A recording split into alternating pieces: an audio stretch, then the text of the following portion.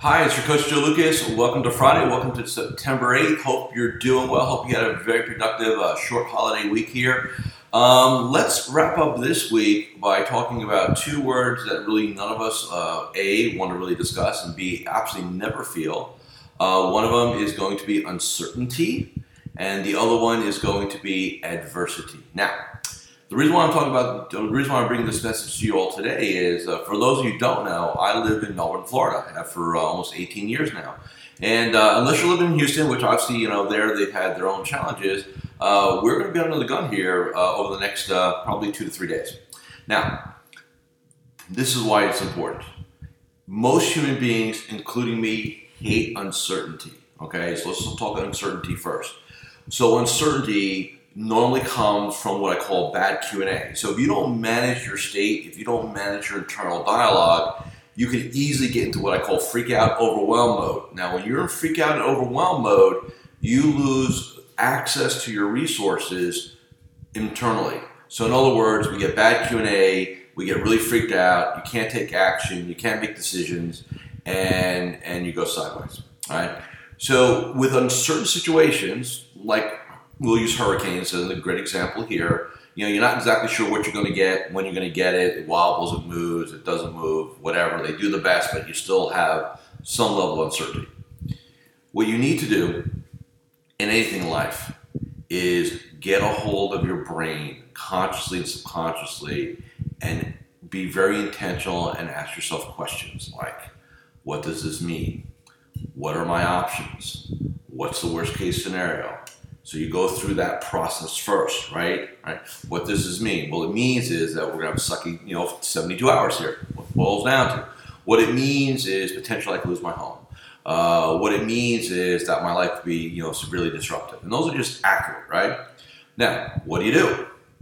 Now, here's how you create certainty, or at least a level of certainty out of uncertainty. Planning. For those of you who work with me, you know this. What's our plan B? What's our plan C? What's our plan D? If plan A doesn't happen, right? We here, both personally and professionally, because I work out of my home, we have plans. We haven't been riding. We have go bag. We're prepped. We've gone as far as putting the whole house natural gas generator in, hurricane doors and windows, big dollar, big heavy things. And, this will be our fifth storm, right? Now, they're all different. But my point is, we're conscious of it. Right? We control, we prep, we plan, we have water Amazoned in. We do all these things, right, to make sure we're ready. So you create as much certainty as you can control. I cannot control where the storm goes. Like for you guys and gals who don't have your own uncertainty, right? Maybe you have a loved one who's ill. Maybe you have something going on in business with a client situation, right? With a business deal. And you only can control the controllable. And it's very important that you focus on the controllable. Right? Because the stuff you can't control, you're going to get fixated on that, and it doesn't serve you, right? So what you want to do, again, question, plan, create as much certainty as you can out of uncertainty. That's number one. Now, let's talk about adversity. Adversity is another emotion most human beings don't like. To me, uncertainty is way more higher on my moving away value system than adversity. Adversity to me, I try to gamification it. I try to gamify it. All right. So what do I mean by that? Okay, adversity. It's a challenge to overcome. That's my definition. Right. Notice I didn't say it sucks. It's going to freak me out. It's going to stress me out.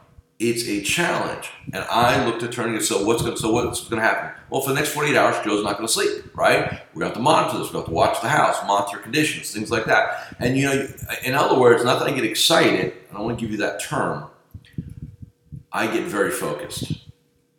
And most human beings, by the way, and I think all of you have a story you can tell yourself on where maybe your back was against the wall, maybe personally, professionally, or the chips are down. And look, all of you went through 2008, 2009. Most of you went through 9/11, right? At some capacity. So you have to remind yourself, you have an incredible set of resources to deploy to overcome adversity. But the only way you can deploy those resources is if you're conscious about it and control the internal dialogue, right? Control your Q&A, be conscious. Also, the people around you. don't buy into, again, if somebody has their psychology sideways and there's like a freak out mode, hey, don't join their party. Be conscious, right? That's how you go ahead and handle adversity. You define it to yourself. My definition is a challenge to overcome. Then I turn it into a game. I like to win. I'm committed to winning. And I'll do whatever it takes to win. So whatever I need to do for the house, for the family, for the business, right? We do what we need to do. For the neighbors, we do what we need to do.